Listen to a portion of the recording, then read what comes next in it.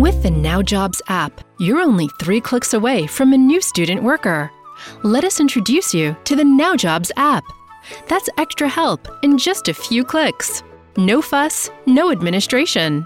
Download it now. Available in Belgium, the Netherlands, France, and soon in Germany. Now Jobs. Get the job done. Ka-ching!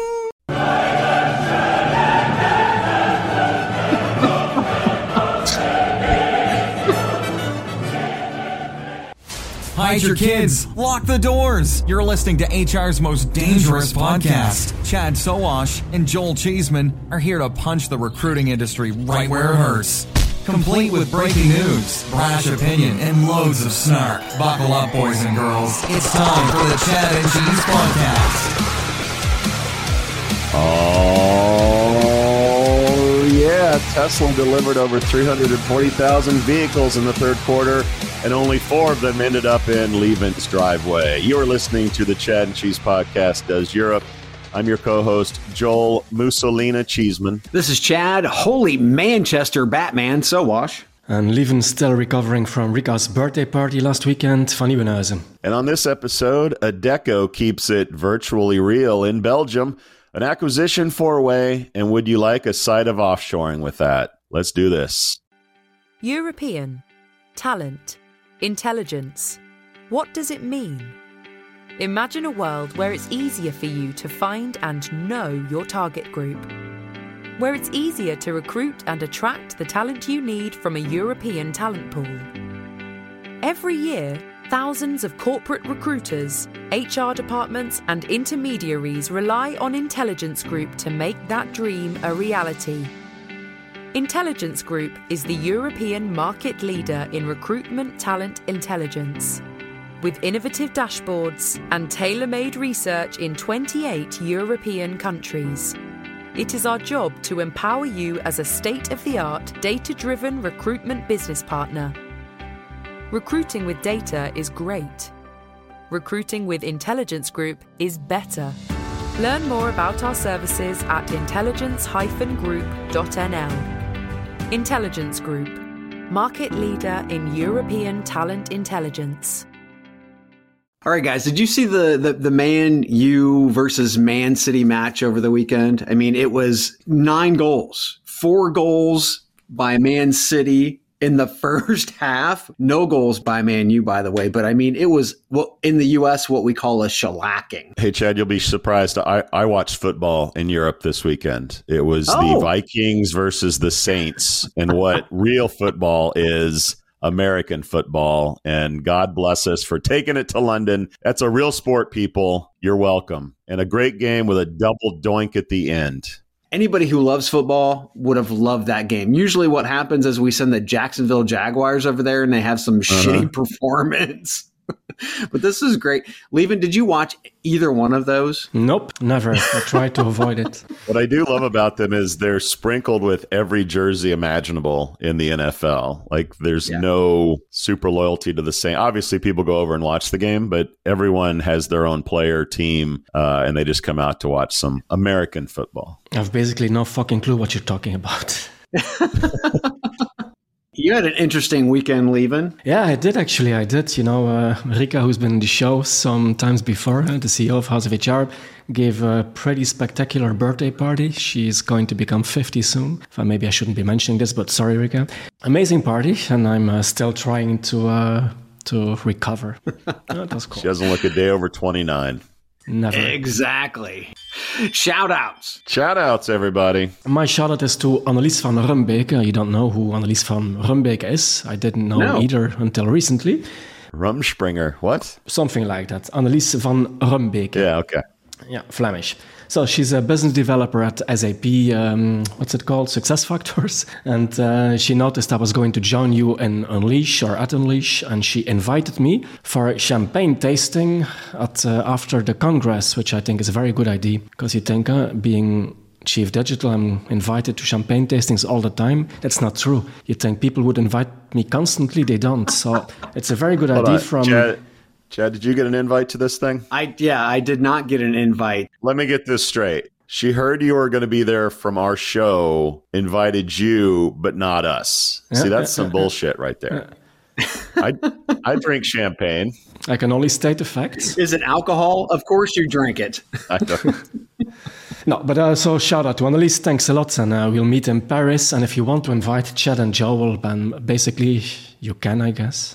Can you crash a champagne party, or is that really a no-no in Europe? Oh, definitely. We do it all the time. I got a shout out for going back to England. Our friends at CV Library, one of the most prominent and oldest job boards in the UK. It's been around since, wait for it, the year 2000. They've acquired programmatic platform Brilliant Jobs. Can you think of a better British company name than Brilliant Jobs? Smashing. I guess Jolly Jobs would be better. But the move, which follows the likes of Indeed acquiring ClickIQ, means the Redcoats are also coming to America and the rest of the world.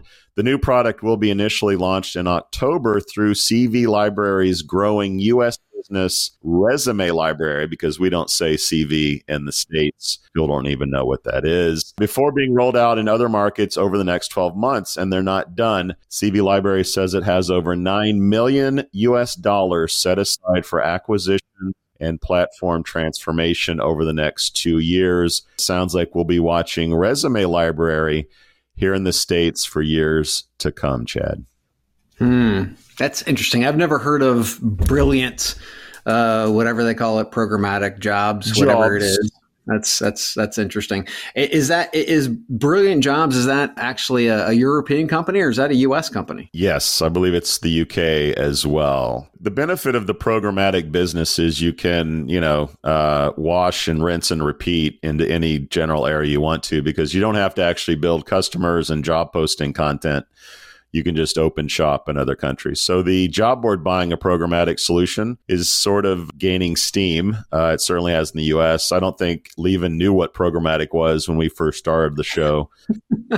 I learned it all from you guys. Appcast got acquired, ClickIQ before that, Brilliant Jobs. So it's, the days of backfilling it with Indeed and growing into other areas is gone. You got to have your own shit, and programmatic is a way to do that. Yeah, I think the only way right now programmatic is really getting used is through organizations like Talent Nexus in the UK, is where they're actually being led in to organizations as consultants. So much like we've seen recruitment advertising for years, instead of just saying, here's my stuff, throw it in your platform, you actually have a consultant kind of like baby step you in. So it'll be interesting. It'll be interesting. It's not a House of HR's bucket of money, but $9 million is nice for some acquisitions, I guess. Yeah, but with an inflation of 10%, the bucket is getting smaller.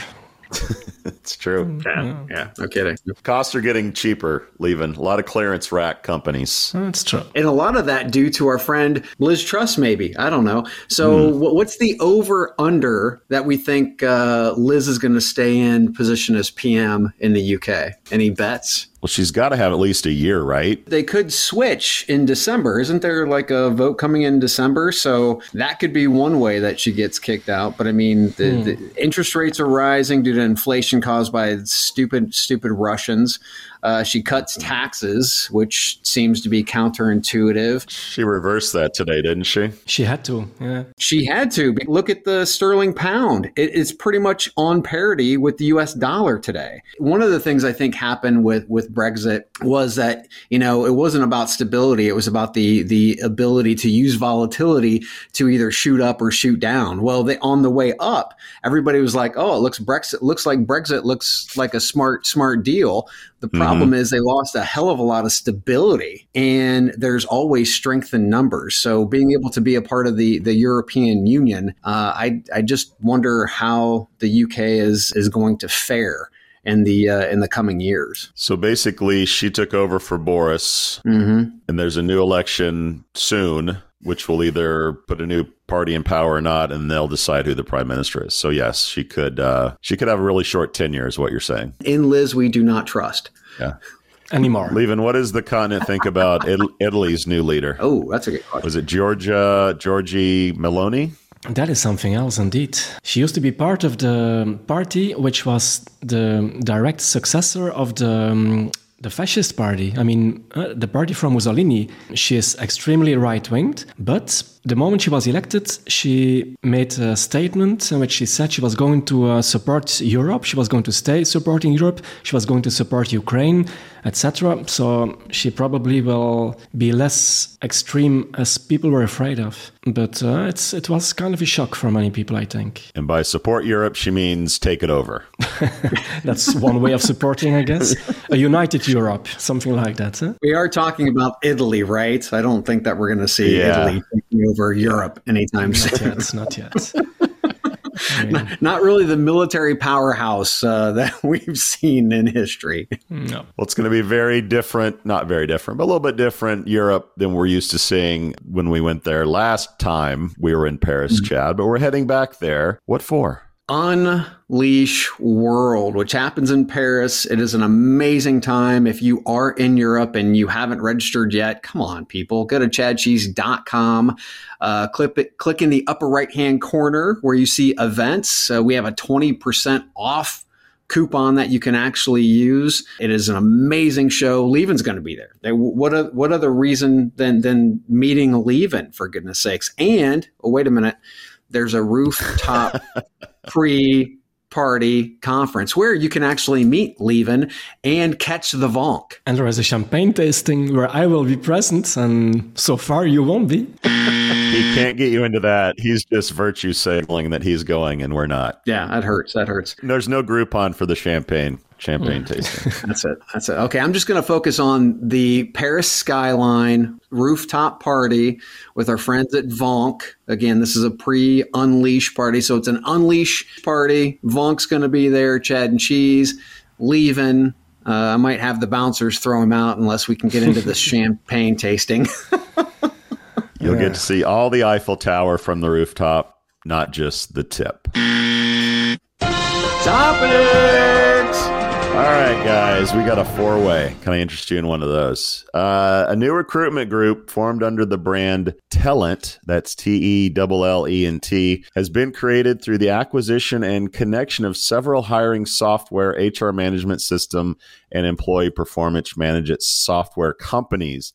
The collaboration is between Recruity, an ATS based in Amsterdam, Simpa, a Finnish HRMS firm, and Javelo, a French SaaS platform for HR performance management, along with their acquisition of Kiwi HR, founded in 2017, who provide HRMS for small businesses. The aim of the collaboration is to establish a major HR tech ecosystem in Europe and brings together over 500 employees across 11 offices, serving over 6,000 customers in more than 100 countries. Four-way is not just a way I order my Skyline chili, Chad. What's your take? It's a reference that nobody in Europe's going to understand. So the article in EU Startups mentions market fragmentation, which, we're obviously seeing all over the place. How can smaller organizations actually compete with some of these larger core talent platforms or these huge organizations who have many different brands underneath them? Apparently, this is how they create an umbrella group, Tellent, and they start collecting companies like Recruity, who's Dutch, Simpa, Finnish, Jaleo, Parisian, and then Kiwi HR, which is German. I can see an organization trying to fight more well-funded platforms with alliances like this, but it then could turn into a convoluted mess unless it's managed correctly. So these organizations will operate separately, if I'm getting this right. But how are they going to market, share leads, and sell together? And I got to pass this over to Lieven, because this is something that you guys deal with and you're masters of over at House of HR. You have like 50 different companies under the House of HR brand. How do you guys manage all of this? The House of HR leadership team in itself, you guys have to manage all these brands, the leads, the continuity. How do you do it? And how do you see an organization like this prospectively being able to manage it, or just go crazy? Well, I think the first choice you have to make is, do you want to stay a multi-brand company, or do you want to evolve one brand company? And it's like, we always decided we were buying companies because they were outperforming the others and they were the best in class and we bought them. So we didn't want to change them. And I wonder if this is the same strategy these people are going to use. Are they just going to stay different companies, or are they going to merge someday into one company having a pan-European approach? Because I think that's the way to go. They have a local base spread around Europe, but working separately, working independently, but working together. And if they can fix their own stuff, their own software, and if they can make sure that at least their own products are working seamlessly together, they might have good products. That's the problem always with HR software packages. They just don't talk to each other. One SME can have 5 different systems not collaborating at all. So if those 4 companies now can deliver something, at least their products working together, they could be off on a very well track. What I first thought of, Chad, is Employ Inc. bringing together JobVite and Lever and Jazz HR and some others. The pull to be multi-brand is a powerful one. I think where this one is different is, as opposed to having a bunch of ATSs under the same umbrella, it's a bunch of different companies that do different things. So I would have to imagine they're going to pull these things together and be complementary to each other, as opposed to have this ATS is for small business, this ATS is for enterprise. They're going to try to pull this thing together. And I agree, like, it's a clusterfuck to buy companies and acquire companies in the US. You have different cultures, you have different processes, different ways of doing things. And you throw in a bunch of European companies together, I got to think that goes to a different level, because you're looking at different languages, different cultures in general. It's not just, the South and the West Coast. It's like really different things. So I mean, I think this is something that a lot of customers are driving. I think customers want a lot of services under one umbrella. They don't want a bunch of different accounts, but a bunch of different invoices.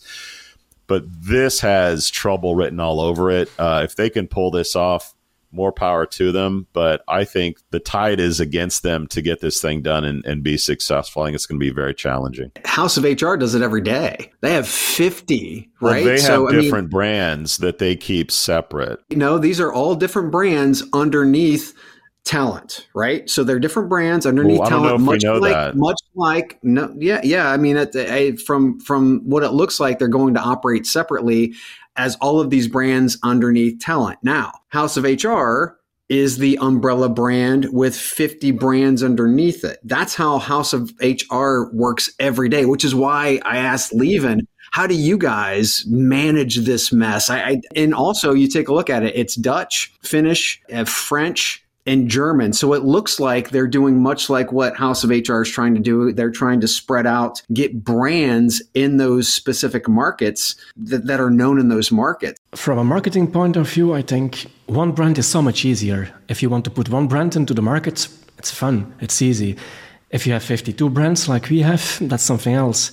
But from the company's point of view, they have their own identity and we don't want to change it. And I think this is what they're going to try to do with Talent. 4 different companies, one umbrella.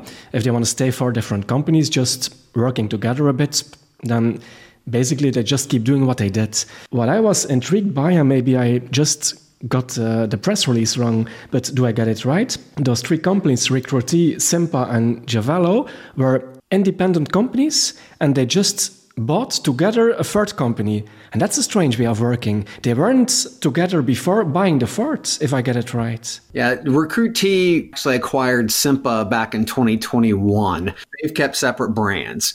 Okay, so it's not like they already had some kind of structure. It was already one company with 2 brands. I thought... Yeah. When I was reading the press release and I was looking into it, I thought it's like 3 CEOs sitting in a bar talking, damn, how do you feel about the Kiwi HR? Oh, we like him, we want to buy him, but they're too expensive. Why don't you just put all our money together and let's buy them together? I thought it was something like that. Well, if we're confused, think of the market when they go to market with this thing. How confused the buyers are going to be and the consumers are going to be. Yeah, that's what's incredibly interesting to me. Again, as we look at House of HR, they have 52 brands and how many different countries.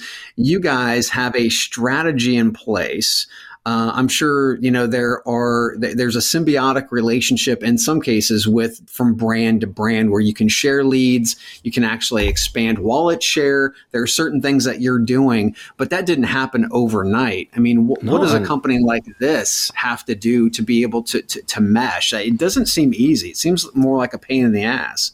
Sometimes some of our brands are even competitors in certain areas. We have Abilsen doing engineering in Belgium. We have Continu doing engineering in Belgium. We have Control F doing engineering in Belgium. Those people are colleagues, but they're also competitors. Mm-hmm. In this case, I think if they could deliver one single point of contact, one solution, including different brands, different options, different proposals, it could work. But they have to make sure all those systems work together seamlessly. And that's always the problem. It's the interactivity, which mostly sucks.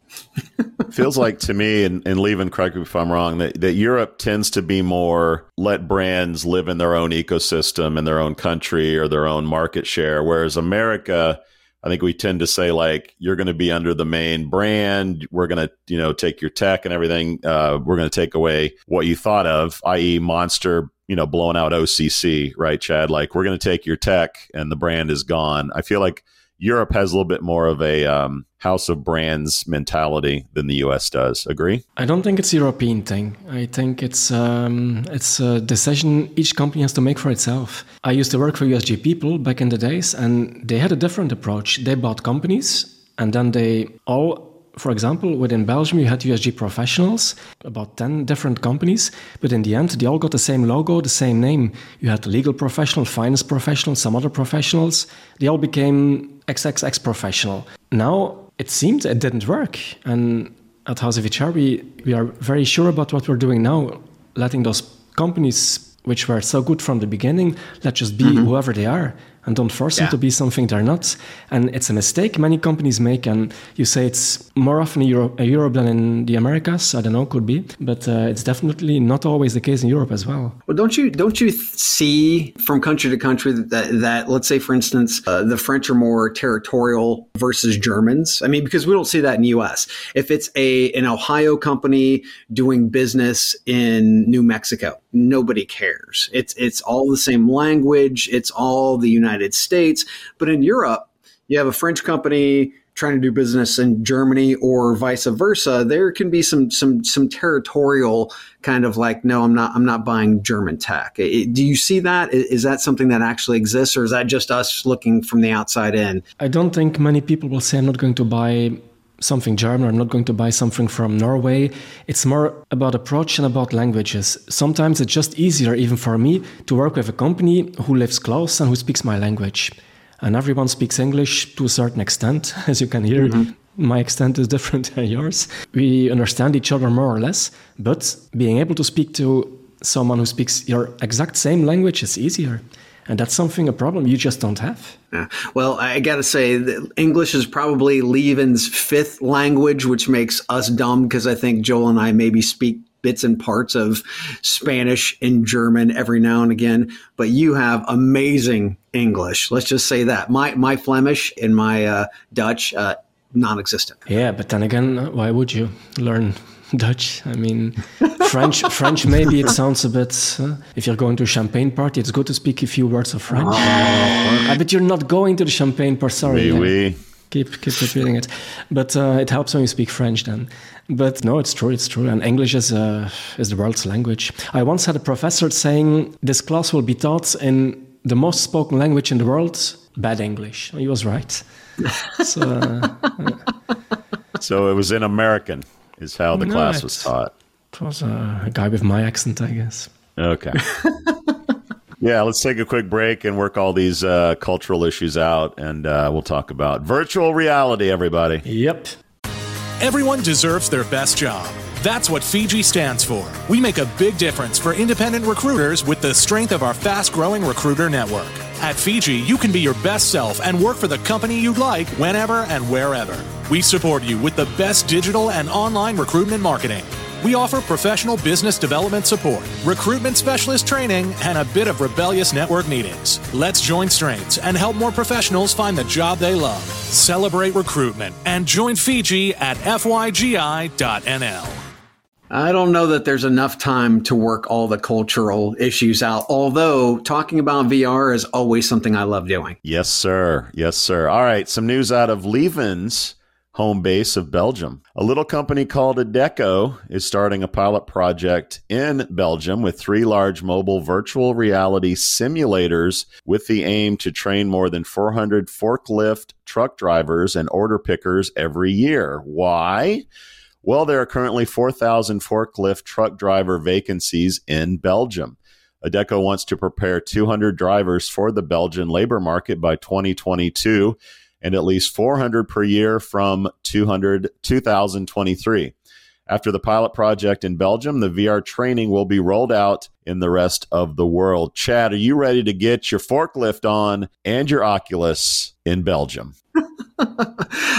Okay, so I trained in VR simulators in the military for squad tactics, firing ranges, but this is 10 plus years ago. They were great from the standpoint of being able to record and replay the training. It didn't take place on the real ground for training. Rather, it supplemented our training. We could always take a squad back into the VR training set to go over basic tactics. I mean, it gave you an opportunity to get more repetition. It gave you more training time without the high expense, in this case, of owning a bunch of forklifts. So I'm very surprised that staffing companies haven't used this or different methods to start training in a variety of different positions. If you think of it, when Adecco starts creating forklift operators, they could have somewhat of a corner on the market. So what if they did this on the other skills to fill positions, healthcare, engineers? I mean, the investment could be substantial, but if they are partnering with certain organizations, they could easily alleviate that cost. So, Leuven, this is something that we've talked about on several podcasts before. Why isn't staffing doing more of this? They could corner the market in some areas. We are starting to do it, all of us. House of HR is, our competitors are. For example, Accent, one of our staffing companies, has bought a training company called Atrium. And they are actually specialized in training people into logistics, truck drivers, like you have here, forklift drivers, but also warehouse people, those kinds of things. That's not really new. And in our business, we definitely need to be able to identify people and identify their skills and reskill them when necessary. We have to identify potential, not skills which are present yet, but potential. And this is something our people are getting pretty good at. And then by acquiring a training company like they did with Atrium, we can reskill them and put them at our clients whenever the needs arise. So it's not really new. The new thing here is the VR component. And I like VR sometimes. In this case, I think it could work, but only for people who are already truck or forklift drivers. You're not going to learn how to drive a forklift with a VR headset because it's just not the same thing. I mean, I play golf or I hit a ball from time to time. There's no way that a VR set is going to train me how to play golf. No way. It might look similar from a distance, but it's not the same thing. But VR is, in my opinion, very interesting to simulate potential dangerous situations. So you can give existing forklift drivers an extra training. How would you react if this happened? I'm just imagining something. Your load is wiggling, or what's it called in English? The load is moving on your truck. How will you react? No, he's not talking about big booty Latinas, Cheeseman. Get your head out. Get your head out. Working forklifts. Yes, I know. I never talk about big booty Latinas, believe me.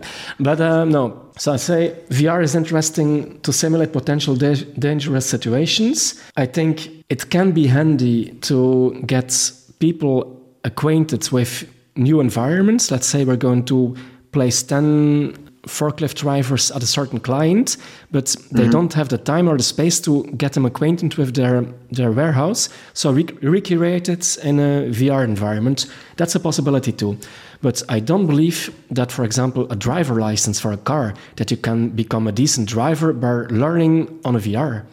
You'll crash into the first car you encounter, I think. So it's good to help people learn, but it will never be complete substitutes today. I mean, never say never, but with the products we have today, I don't think so. But maybe that's not their intention. Levin brings up a good point with the safety issue, but you also think about the space issue. You know, you think about jobs that training with VR, you need a lot of real estate to do that, right? You need a lot of warehouse space to train people in person with forklifts and how to drive around and take boxes to other places. Not everyone has that kind of real estate.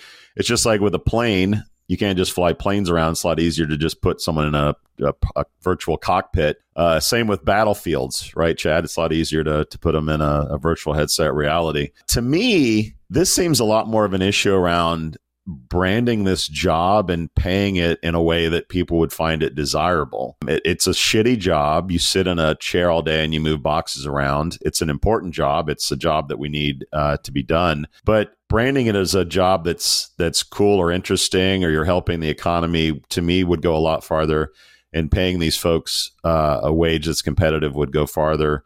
No one comes out of school thinking, I want to be a forklift driver. Whereas a pilot might be sexy, a surgeon or a soldier are sexy. Do I really want to put on a virtual headset and learn how to drive a forklift? That's going to be really popular with the girls down at the champagne toasting. So speaking French. Well, I agree. This is a great way to train people for this job, and the technology is there to do it. I think it's covering up a bigger issue in that the job sucks and the pay probably sucks even more. And fix those, and I don't think you'll have the problems with how you train people. You'll have a line out the door of people that want to do it. Yeah, I think this is going to be a robot takeover at one time, but virtual reality, and let's go back to it. You talk about flight simulators.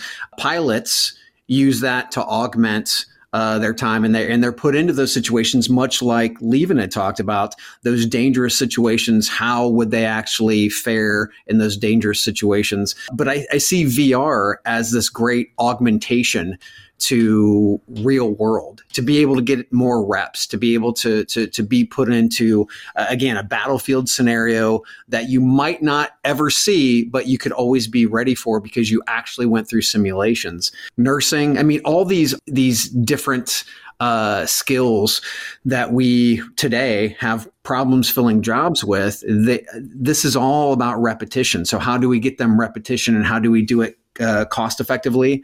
And with an opportunity to prospectively flex quickly as well. That's another thing that our training in our schools are not keeping up with Moore's Law in the technology, right? Moore's Law is moving technology so fast that schools can't keep up with the new tech. And I'm not just talking about developers. I'm talking about nursing tech, right? Things like that. VR could help, I think, be that augmentation piece to be able to help with a quicker transition. It's a great point. I mean, I think robots are eventually going to do these jobs, and the job will eventually become, you're sitting in an office with a virtual headset and you're going to forklift number 1, and you're doing forklift number 1, and it's a robot doing it, but you're the human in the brain, doing that one. Okay, done. Let's go to number 2. And you're virtually lifting that and taking it to where it needs to go. So in a way, making this job cool is to say, it's like you'll play a video game, and the video game is take the forklift and take the materials to the right warehouse, et cetera. I don't know this job, so I'm speaking out of my asshole, but that's kind of like a way to solve this problem is train these people in VR, because the job is inevitably going to be a video game putting boxes where they need to go. Every box will have a QR code. The robot will scan it. They'll know exactly where it needs to go. They won't need somebody in a trailer in Nevada doing it like drones do. And they'll all have their own TikTok account. So as you're putting boxes up, you're going to get likes and comments from your social media about how good of a job you're doing. And that'll create the dopamine hit that everyone needs to do their jobs. Oh, that went out in the left field, didn't it? So, Levin, you guys are currently doing this at House of HR, which is awesome. The question is, much like Joel was talking about, some of these jobs just aren't sexy. How do you get people into these jobs? The struggle is real. I mean, for these kinds of vacancies, we get a handful of applicants each time, and most of them aren't even qualified at all. So it's hard, but, and this might sound very cynical, there are always jobs which are even worse. So for some people, this actually is a big improvement. And sexy is what you make of it. I mean, right? It's all relative. Yeah. It is relative. I've seen on a television show a guy who with a forklift who was able to strike a match. So they taped a match on his on the fork, and he was able to strike a match without breaking it and putting on a candle. I mean, that's a fraction of a millimeter, I guess. So he was very proud of his job.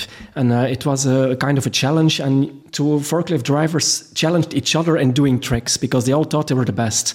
But that's great. And those people were very proud in their job. So I think it's even arrogant of us to think that these jobs are something people don't want. It's a very good point. But we call them the burger flipping jobs. But there is a reason why there's a shortage. Definitely, yeah, of course. And there are always jobs. It's not fair. I mean, the best jobs, the most fun jobs, like my job, are well-paid jobs. And that's not fair. I mean, some people have to work extremely hard, long hours in a difficult environment, and they still get paid shit. Well, and we're talking about supply chain in this case, which we've had issues with.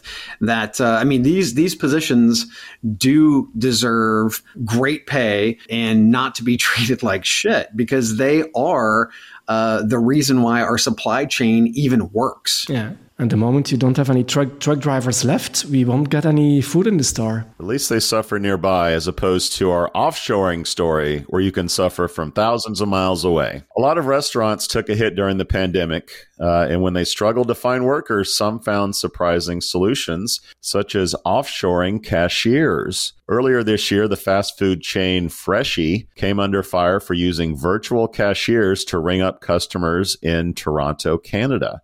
Instead of a friendly clerk standing behind the counter, there was a face on a screen asking them what they wanted from a different country thousands of miles away. This felt really off to a lot of people, but it also feels like the future. Chad, what's your take on offshoring of cashiers? Apparently you have a real-life story to tell. Yeah, Julie and I were checking into a boutique hotel in London, and we walked up to where the desk clerk should be, and there was an iPad. It flickered on as we approached, and a nice man who was sitting in India actually greeted us. It was interesting. The experience wasn't great. It was disjointed. It was really kind of weird, to be quite frank. And in this case with Freshii, you know, this is, you know, a Canadian story with a London spin from my personal experience. It seems as if obviously they're saying that this is a staffing issue where they can't find people to actually work the cash register.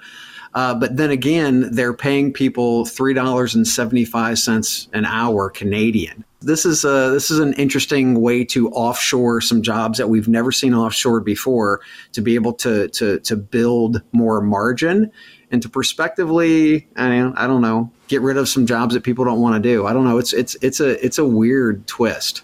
I was wondering while you were talking, Chet, why didn't anyone steal the iPad? I mean, if the guy wasn't even there, you could just take the iPad and run away, and the guy could be yelling, don't steal me, but security it's cameras. Not like he could do anything. No, but I think it's actually a pretty ingenious idea.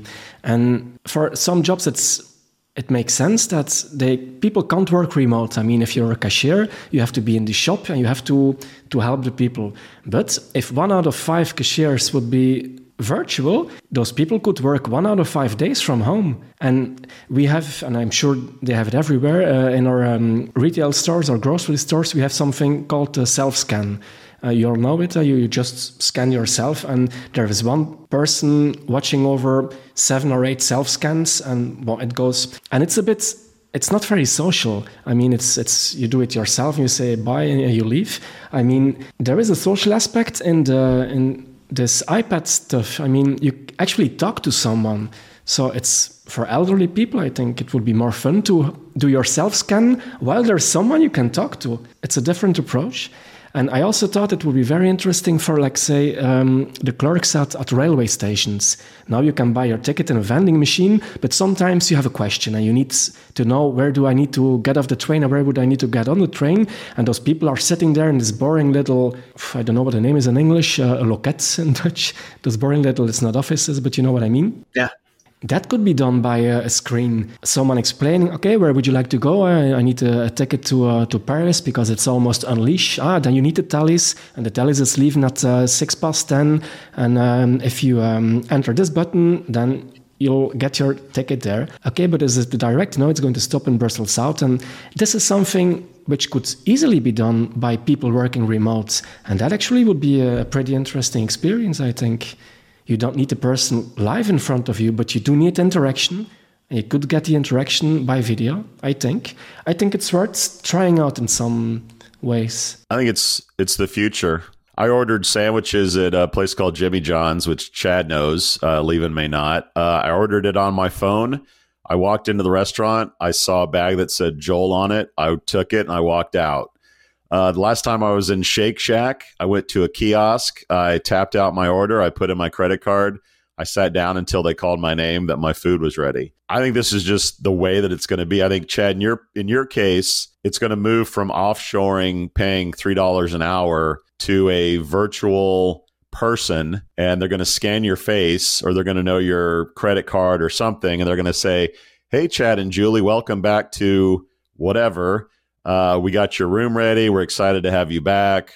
We've given you complimentary whatever because it's your 10th trip to our hotel. And you're going to feel like it's more personable. It's not going to feel like someone 1,000 miles away. So the tech is going to catch up to all this. I think the virtual offshoring whatever thing is a bridge to where we're going. But frankly, I'm perfectly fine not talking to people. I know that I'm pretty antisocial in general, but I'm fine tapping an order on a screen and then just being served what I ordered. That's a future I'm cool with. Now, I think there's some places, like I don't want to go to In-N-Out Burger and do the kiosk. I think the whole personal culture of In-N-Out warrants people that are in white outfits and are really nice. I think Chick-fil-A is going to have a hard time going totally digital because of their culture and how they service customers. But by and large, most places you can go, give me a kiosk, give me a mobile app, I'm good. And at some point, a robot's going to do all the cooking. There may not even be any people at all in these places, let alone people that are 1,000 miles away. Yeah, what you're talking about is very Minority Report. And when we start talking about facial recognition, I think that's where everything breaks down, is because maybe in China, they're doing it in China, and it works well for them in China, but they don't have quite the privacy regulations that Europe has and then the US has. Yeah. I think from a scale standpoint, it's smart. It's amazing. The problem where this all falls down is wages and taxes. In this case, the Freshie case, these individuals were actually working from Nicaragua. They weren't getting paid the minimum wage in Canada. And were they paying taxes in Canada? I don't think they were. So it's one of those things. Are they getting health care from Canada? Yeah, of course not. So of course not. That's the thing is Canadians want to know how does this actually impact positively or negatively their economy? How can you do something like this at scale and offer Canadians, let's say, for instance, Canadians, an opportunity to do this kind of job where instead of being just a cashier for one Freshie, you're a cashier for all the Freshies in Toronto, right? But you're getting paid a good minimum wage, taxes are getting taken out, those types of things. These are the conversations that we need to have, I think. Yeah. It's a very Canadian thing for them to think, are they getting paid our minimum wage? Are they getting our healthcare benefits as Canadians? Americans wouldn't have such care, I don't think, if we saw a Nicaraguan virtual person on the screen. I think it would be as long as I get my $5 biggie meal, I don't care where they're coming from or what they're being paid. Yeah, but it will become a problem for your people if the people who are actually doing these jobs right now are losing their job because someone else in Nicaragua can do them for $1 a day. And then things will change because this will impact economy. And that's the same problem I've got with platform economies like Fiverr. I mean, with Fiverr, for $5, I can have a logo designed by someone who's living in a city where a house only costs €100 a month. So it's it's not fair to have those people compete. That's your choice of who you hire. Yeah. You can hire only local contractors if you wish. And pay 200 times as much. But that's on you. If that's on your conscience, then you can go ahead and pay more for a local contractor. The thing is, though, when you talk about the U.S., we used to manufacture things, then we outsourced it. So we don't do that anymore. Now we have a plethora of fast food jobs. So we moved. This is the outsourcing of another aspect of jobs. Maybe they weren't as well paying as the manufacturing jobs. In the U.S., it's much different than in Europe. We're more focused on rugged individualism, where in Europe, you guys are more focused on the community. The collective. Yeah, which, to be quite frank, this is going to be a different discussion as the U.S. starts to do something like this. It's all about how much can we pad the margin versus in Europe, who's paying for this? Where are the taxes going? Those types of things. We do have rules just to avoid social dumping, and this would be a new way of social dumping. Of course, we have more experience with the problem, given the situation in Eastern Europe and Western Europe, the huge differences in wages 10, 15 years ago. It's getting better now. But all those people came working in the West because they earned more, even if we paid them less. And then there were new legislations about equal pay for if you work even if you're from Romania. If you work in Belgium, you get the minimum wages from Belgium, of course. Now it's evident. It was a few years ago. But this could be a new kind of social dumping. It could become a problem. Social dumping. Is that what Florida did to Martha's Vineyard, Chad? Is that the same thing? That's more human dumping, which is even worse. And with that, we out. We out.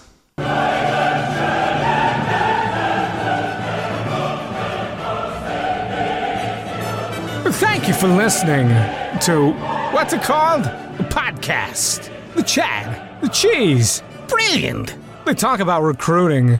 They talk about technology. But most of all, they talk about nothing. Just a lot of shout-outs of people you don't even know. And yet you're listening. It's incredible.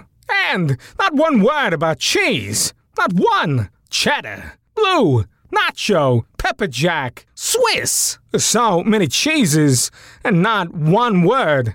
So weird. Anywho, be sure to subscribe today on iTunes, Spotify, Google Play, or wherever you listen to your podcasts. That way you won't miss an episode. And while you're at it, visit www.chadcheese.com. Just don't expect to find any recipes for grilled cheese.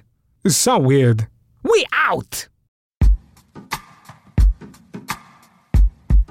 The Jim Stroud Podcast explores the discoveries and trends forming the future of our lives. Brain-to-brain communication, robot bosses, microchip implants for workers, and artificial intelligence replacing human workers are all happening now. If you want to know what's happening next, subscribe now to the Jim Stroud Podcast.